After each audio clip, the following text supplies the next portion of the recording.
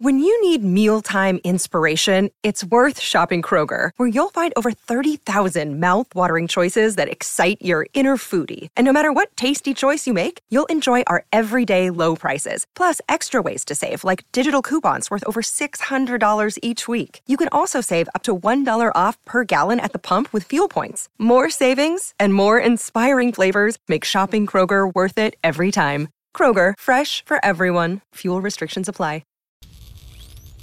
Welcome to Charged Up Studio Live, where small business owners get charged up for success. Are you a small business owner? Do you find yourself struggling through the many responsibilities that come with the title entrepreneur? Well, we're here for you.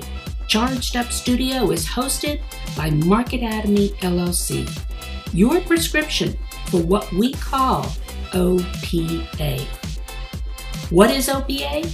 It's when you become so overwhelmed with the confusion that comes with business ownership that you become paralyzed and ultimately avoid doing anything in hopes it will take care of itself, or you put it off till later. Does that sound familiar? I'm your host, Dan Olivo, and each week we bring a business professional eager to charge you up as they talk about the many things that keep you from moving forward with your small business. So are you ready to get charged up for success? Let's hit it. So welcome back to Charged Up Studio, where we bring you insightful conversations with industry leaders and experts.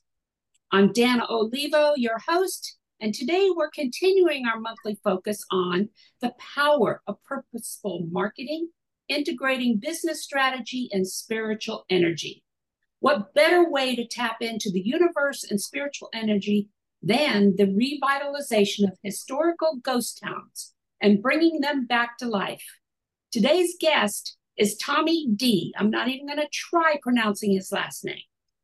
A real estate developer and co-founder of the Buckeye OZ Fund.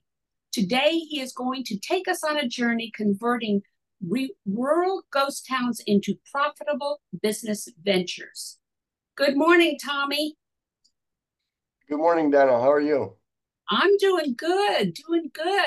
You intrigued me when we had our call before on what you guys are doing out there in Arizona and everywhere else with these rural areas. So I'm a big history buff. We talked about that. So this is fascinating to me. So before we get started, I have a very important question to ask you. So are you ready? Yes, please. Okay. So if you could go back in time and give your young self some solid advice, what advice would you give him and at what age? Probably about 7 years old. I would go back to the young Tommy and tell him it was okay to not be right on everything. Isn't that interesting? This is the first time I've heard that. Yeah. Oh, okay. That's the first time I've heard. I ask this question on every podcast. Well, I grew up and I was somewhat mistaken on just vocabulary. Like when people would talk to me, I would say, right.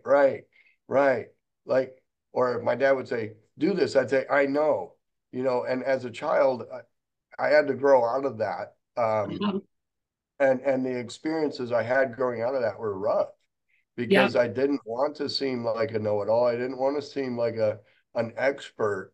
So it made it rough for me to feel validated when I learned that I needed to be more a listener and less spokesman, Yeah, that's true. So that's where vulnerability comes in.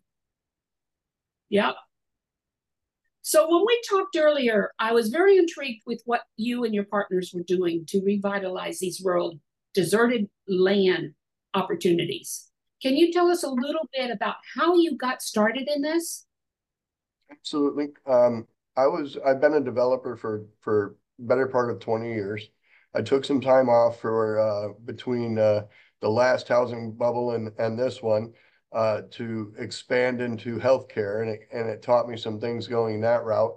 But after COVID happened, I realized that if I was going to make a legacy or something for my grandchildren to remember me by, I needed to do what I was good at, and that was development. And I felt that by developing like a campground or some kind of generational wealth project, I've been building subdivisions and building multifamily and commercial development for a long time. I just never thought about building my own retirement, out of a campground. So when I started looking at what it took to raise the money, build the capital, do all the stuff necessary to start a campground, I found there was a gap between what I could raise for single family residents that makes very little return on investment and $10 million, where I would do syndication and have multiple partners or strategic partners involved to achieve the development of the campground. And what happened was I found this loophole in the government. By doing a little research, it's not even a loophole. It's an incentivized program that was developed by what do they call it? Bipartisan action between a Republican and a Democrat. They came up with a way to develop in economically depressed areas and build them up. And so about 2 years ago, I went from wanting to build my campground and dedicating land to it. Like, for example, our model was to be a nonprofit organization as well as a for-profit campground. We were going to dedicate a portion of the land to a monument for the Apache Wars. And from doing that dedication, we would have attention and people coming out to give us money to sleep on the campground. That idea was taking a long time. And so it was we didn't lose that idea. We didn't lose that dream, but we realized that we needed to go a different way around it. And as a developer, I was able to know some people that when I told them what I was doing, they're like, oh, well, what you need is a real estate investment trust, or what you need is a private equity fund, or what you need is some joint ventures, or you need venture capitalists, or whatever, Right. whatever vehicle they are used to doing to do these big projects is what they were advising me to get into. So how I ended up in ghost towns was I already do a lot of off-road exploring. As a kid, I read Westerns about Louis L'Amour and the areas that he spoke about. And I came out here 6, 7 years ago when I was working as a registered nurse. I only had to work 6 days to get 8 days off. So what do you do aside from spend money? But I went out and explored all of the great areas in Arizona that I recalled reading about as a kid. And so in discovering those areas, I found areas that were popular by the off-roading community, but also by the solar panel community and the farming community and the ranching community. So there was a lot of interest in these ghost towns. Right. And so when I started looking at doing a campground and the experience that I had, like it was easily $1,600 a weekend to go party out in the desert, just for me, and then I would go out there with my brothers and my friends and people from work. And I mean, at the end of the trip, you'd look at where we spent our money, and we didn't really give it directly to one person, but it cost us a pretty penny to go out there and have this hobby of off-roading and camping. I thought, how could I make that cheaper? And that's where the dream started. And then when I learned about the Opportunity Zone program, I was able to then figure out geographically where to start these things. And it just so happened to be in areas that we already explored and went to. That's where the spiritual connection for me comes in. It's kind of like I just kept getting pushed in this direction by the universe. You go, Land over here. that's exactly it. You follow the signs. Now, when we talk about campgrounds, we're not talking about true campgrounds, like a tent and stuff. We're talking about glamping, right? Everything in between. So when we talk about, I say that we turn ghost towns into glamp grounds. And that means that if you come out to our glamp grounds, you'll be staying in a Conestoga wagon that was a replica of what they pulled out to the frontier. Glamping is not just about having luxurious accommodations. It's also about the experience that you're getting. And so, yes, we have luxury tiny homes that'll be on the property. We have the dome geodomes that are like 24-foot round, and they've got the see-through ceilings so that you can watch the night sky all night long. But honestly, glamping is about people that don't want to do the work in camping. So when we offer just a basic 6-man pup tent with an air mattress, you don't have to come out and set it up, find your spot, put up your fire pit, do all the work to just sit down and relax before you get tired. Like that was what happened whenever I went camping. Spending 6 hours getting it set up made me just want to sit for about an hour and go to bed. So what we want to provide out there, and actually what the operators, because I've stepped out of being the campground owner into the campground financier, and we're starting 4 campgrounds with 4 other joint venture partners, and we're going to be financing them. But the point is that when I go out there, I want to walk up, I want to check into the tent like it's a hotel room, I want to enjoy it like it's a resort, and then I want to leave it like it's a like it's a timeshare at the end for somebody else to clean up, just like at a hotel room. So the Ritz-Carlton would probably provide you with a tent if you asked them to, because that's their business model. And so my business model was be the Ritz-Carlton, but not the Ritz-Carlton, So do the same thing they do, just do it in the desert. And you provide, the food and you, like you said, off-roading and things like that. So it's an adventure when they go out there. I'm trying to get people to understand it's like Disney in the desert. That's a good description. That's a good description. Very interesting. Very interesting.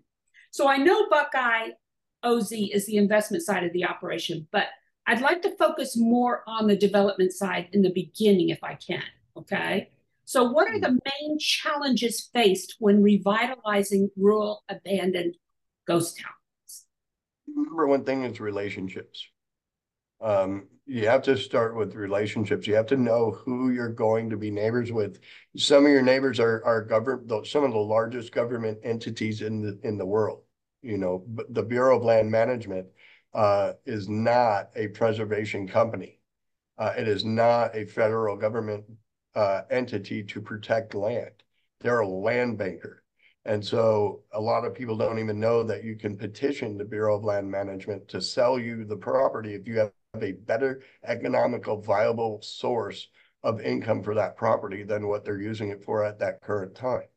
So if the Bureau of Land Management is just leasing the land to the rancher, and you say that that there's a better opportunity for, say, for example, you're going to open a chicken farm and grow eggs and employ 35 people, the Bureau of Land Management will look at, or has to look at, the opportunity to give you that property and do that.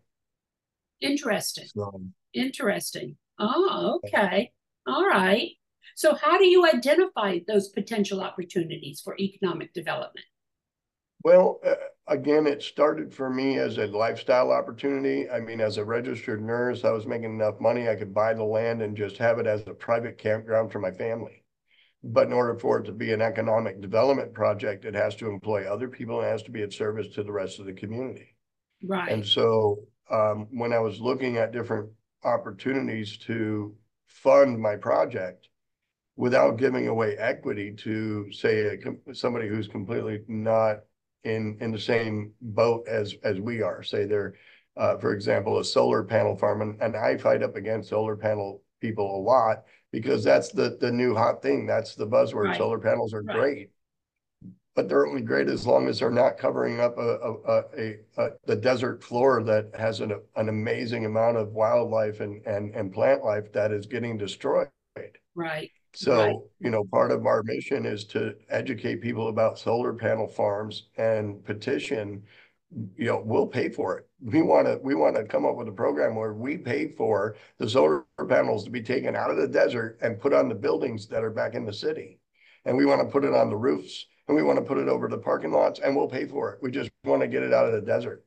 Well, that's what I was thinking of. Yeah, is why couldn't we put them on top of buildings to collect the sun as opposed to on the desert floor? It costs more money. That's always about the money. It's because they're able to buy the desert just like I do at 2 cents a square foot.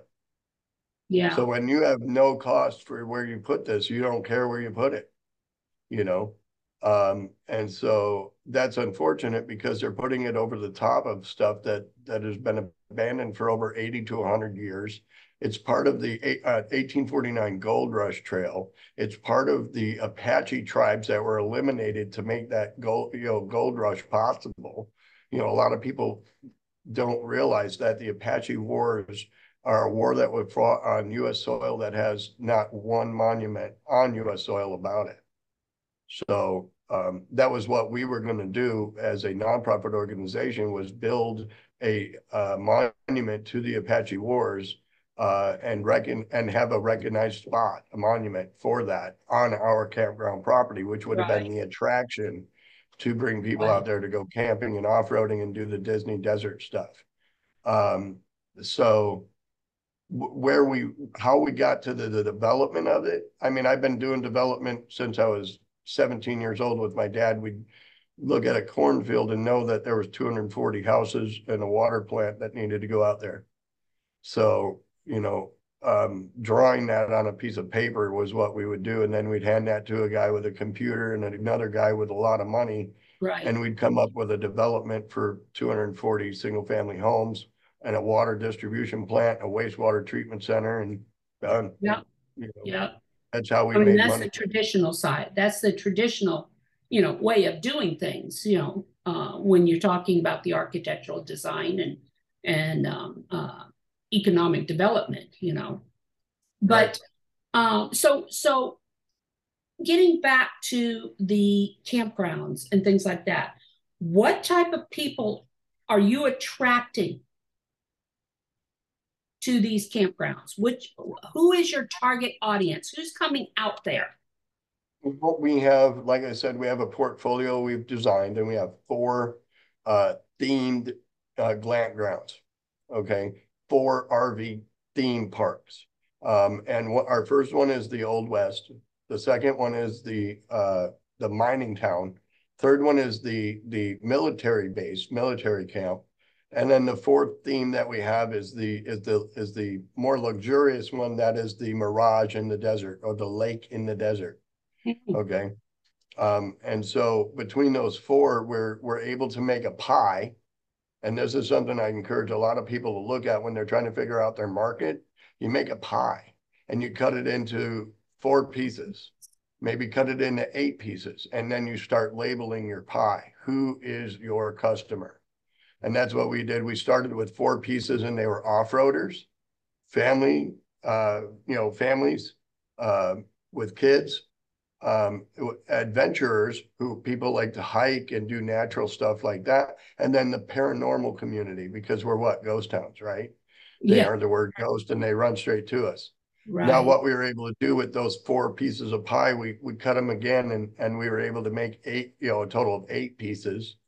And what we try to do is make sure that we have, if we're going to have 8 pieces, that they're pretty much equal in size, which means that we provide exactly what those people need for that level of enthusiasm. And what it does is it allows us to not have to spend a crap ton of money, for example, on our off-road adventures, because there's 7 other things that you can do while you're there. Right. So if only 1/8 of our activities is off-roading, well, then that's going to only be about 1/8 of our budget. And so that's the way we structured it and set it up, because when you're starting up, you need a little bit of that variety in order to pick what's going to work and not work. And some things are going to pay for everything, and some things are going to cost. But it's still a cool adventure, and it does have a value. But like, for example, a museum doesn't necessarily make money, but it is a huge write-off because of all the donations and all of the artifacts that we're able to collect. So when we started developing this, it went from just being a campground to then servicing not just communities, but other businesses. Like we support a nonprofit organization on our property. We support an off-road rental business. We support a tool rental business, because if you're going to go mining for gold, you got to have tools. We support the storage facility on our property as well. So there's about 4 entities that are connected to the one, and that came from trying to understand how working with other people could achieve the dream faster and get us to fruition quicker. Definitely. So, you answered this a little bit, but what strategies or approaches have been successful in attracting new residents and businesses to the area? Well, the fact that where I'm at right now in Arizona, Phoenix has exploded with the population growth and development in the suburb areas of Phoenix. Like, for example, where I'm at right now in Goodyear. Goodyear has seen, I believe, 22,000 homes built in the last 12 months. That's a lot of houses. That's a lot of people. That's over 55,000 people added to the population of this town in 1 year. So the areas that I used to go to when I first got out here 6 years ago, 7 years ago, are gone. They're literally warehouses, subdivisions, water treatment plants. They're the stuff that I built, and I was building up until 2021 when I just decided to start building the equity fund. I was building custom homes on 1 acre lots. I was buying 5 acre farmettes and breaking them up into 4 pieces and making 1 acre, and then selling those as custom home lots. And then I would, as a general contractor, find the builder and build the house and then sell it. So to answer your question, where are my customers coming from? They're coming from everywhere that we don't have places to go anymore. So the off-roading community is searching for a place to go. By putting water in the desert, it's an amazing feature. By having a freshwater lake that we put in, we will draw people that just want to be a part of that in nature. So finding those people come from Facebook marketplace groups, advertising on Facebook and social media has been instrumental to building my construction company. And all I've done is just transferred that over to the other businesses, the ghost town business. So the campground itself, like I said, supports 4 other businesses, and those businesses doing marketing as well. It's basically like network marketing at that point. You got 5 people talking about one place. So that's been beneficial to us as well. So how important is preserving the historical and cultural heritage of these ghost towns during the revitalization process? It's the key focus of the revitalization. Like we do enough research in the area to know that the area we're on, no matter where we put our foot, is going to be historical. What we're trying to do is bring enough people to the area that it brings that awareness, and allows the people to have a voice when they want to put a highway through what used to be a stagecoach trail. So if there's no one out there witnessing it, there's no one about to speak about it. So it's almost like having a grassroots political advocacy group going. So when we go out there, we document everything we find and see. We use that to write white paper on, and we use that to submit through the nonprofit, which we then use to try and get in front of the political powers that be, to help us bring awareness to the fact that, for example, we want to limit the amount of solar panels in a certain area because that area is Native American sensitive. It was either a tribal burial ground or a tribal village at some point, and there's evidence there that proves that. That would have never been found had we not been out there off-roading, camping, and doing what we call redneck games. So a lot of what we did. I know here in Florida, I used to do a lot of architectural excavating, and things like that for the Seminole Indians, Indian burial mounds. And we have regulations in place where we can't disturb those. Is that the same thing out there in Arizona and stuff? Well, you have to enforce it, and that's part of our nonprofit organization.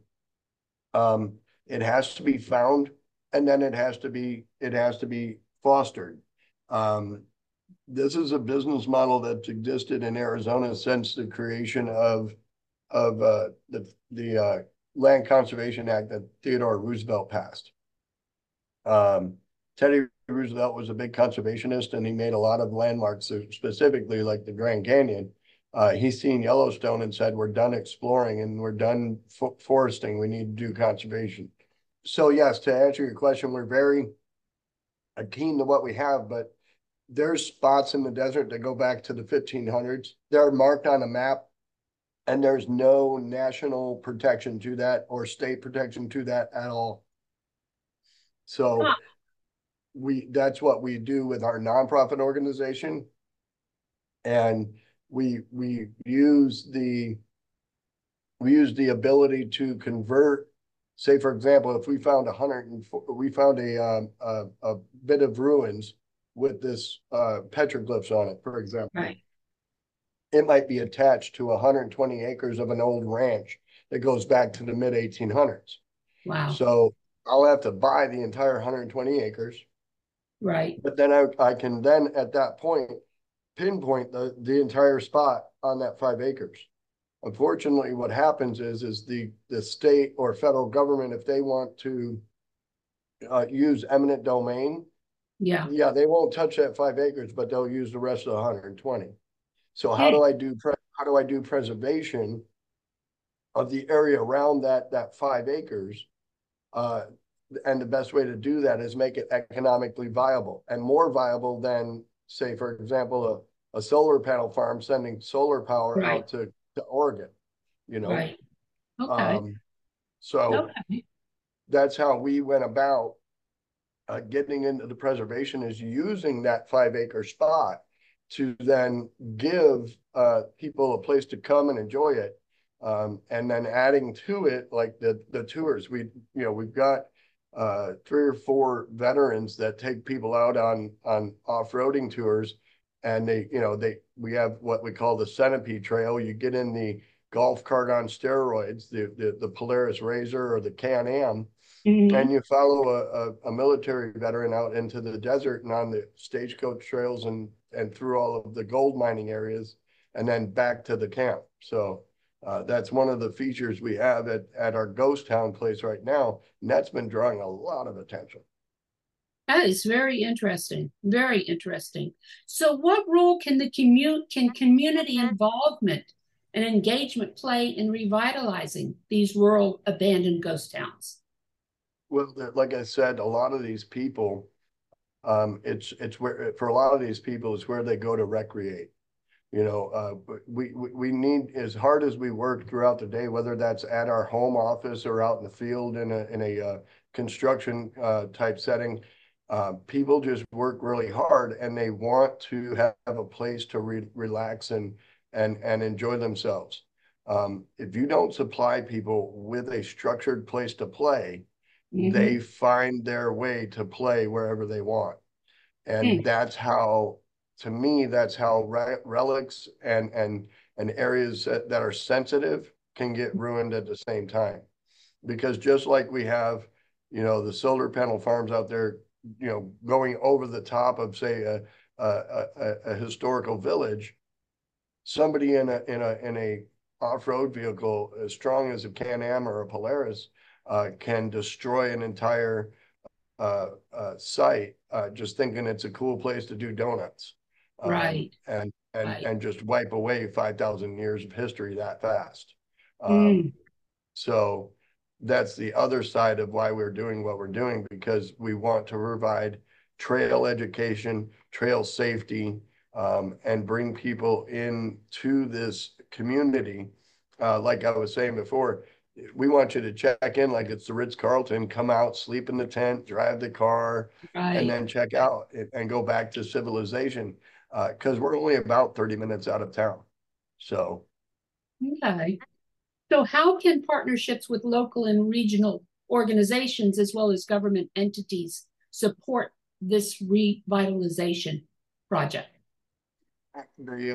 As they say, the rinse and repeat model has been excellent. You know, the community involvement, everybody's support that we're getting from the government on down to local small businesses is that when we go to the next place to do this again, there's already an awareness to what we're doing, and those people there welcome us with open arms, and they want more from us, and we can provide more for them because they're aware of what we can do. You know, it's Right. not like starting over again. It's almost like going into it with a, you know, like a fix and flip instead of a new build. You know, new builds are easy because you can cover your mistakes up. But when you go into a fix and flip in construction, that's a term for getting a fixer up property and flipping it to an investment. Yeah. Those Yeah. get tricky because you can't cover mistakes up as good, you know. Yeah. So Yeah. um, No, it sounds and plus the fact having some proven successes helps a great deal in convincing those that might have been very skeptical at one time. What are some success stories of revitalized rural ghost towns? What are your successes that you can talk to? I mean, we really don't have any personal successes as we're really in our infancy of this, but we Okay. modeled ourselves after a couple of places that are very, very profitable and useful to the community. There's places like example is a town called Apache Junction. They have a replica ghost town that goes back to the late 1800s called Goldfield, and each the proprietor who bought the land set up like 15 different buildings in different, you know, niches of like from apothecaries to pottery buildings to old time photography pictures. And as a owner operator came in and brought that building online, it brought that popularity of the ghost town up higher and higher. And now you go there on the weekend and it's, you know, it's an event every single weekend through the entire winter time. You know, Arizona's got a nice climate, but from October until April is really our nice climate time, right? The summer's not very nice to us, but this guy's been able to stay open year round now for the last 2 years.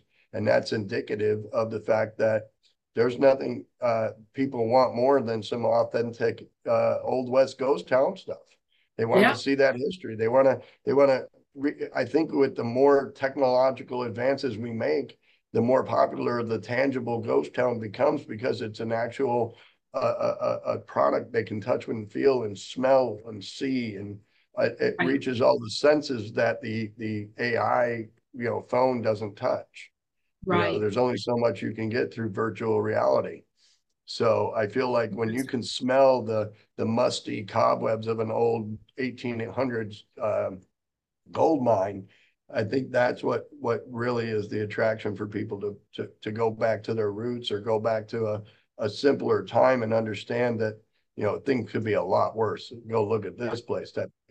Um, but at the same time, from an entertainment standpoint, we have the adrenaline rush of riding in vehicles doing, you know, in off-road trails, down stagecoach trails. We have the amazing night sky. There's nothing better than the Right. sunrises, sunsets in our desert out here. So there's those things that we have out here as well that we appreciate. So it's not just about preserving the land or making money. It's about using the money we make to preserve the land. So Very so that we good. can have it for future generations. So we're coming up on the end of another episode of Charged Up Studio. And I know that you are also in the fundraising stage of this project. If we have anybody out there who's listening who's interested in finding out more information on this project or possibly taking advantage of, once you're completed or whatever and joining you guys, how can they get a hold of you? My name is Tommy D. And the best way to get a hold of me is through our website, invest@buckeyeoz.com.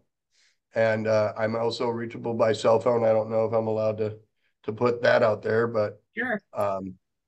You can text or call me to get time to speak. My number is 602-888-9199. That's my personal cell phone number. And over the last 6 months, probably about 6 months ago, I took 64 hours of intensive training and a 290 question test to become certified in Opportunity Zone Advisement. So that's basically what I do. If this idea sounds cool, but you don't want to do ghost towns, you want to do public works for an economically depressed area, or you know of an economically depressed area that could utilize some big investment money, and you just don't know how to get it into that, give me a call. I work for an equity firm called Independent Concepts, which is the freedom to think. And freedom thinking is what they do best. And so, but they specialize specifically in opportunity zones and development of them. So anything we can do to spark not only community development in ghost towns, but even in towns would be amazing. Right. Well, thank you for joining us, Tommy. Any last tips you want to give our people? When it comes to being an entrepreneur or a person that writes their own check, make sure that you're a better boss to yourself than you would want to have. And don't be the boss that you wouldn't take a paycheck from. Right. So take care of yourself. Take care of yourself. Okay. So that concludes our podcast for today. Please leave a review on any of the streaming platforms you are listening to us on, or go to Charged Up Studio Facebook page and leave a review there. Charged Up Studio is a product of Marketatomy and Marketatomy Academy, the e-learning system designed specifically with the micro business owner in mind. For more information and to register for our many courses, go to marketatomy.academy. That's MARKETATOMY. And once again, this is Dana Olivo with Charged Up Studio. Thank you, Tommy.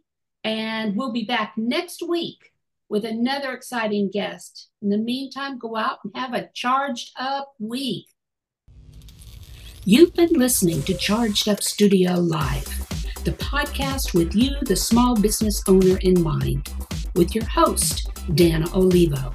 Join us every Tuesday as we bring you valuable tips and insights into many of the topics you don't know about growing a successful business. Please leave us a review on any of the streaming platforms you are listening to, or visit us on the YouTube or Facebook page and leave a review or subscribe so you don't miss another episode. You can also support us through Patreon by visiting our website, chargedupstudio.live, and click on the Patreon link. Until next week, go out and have a charged up week.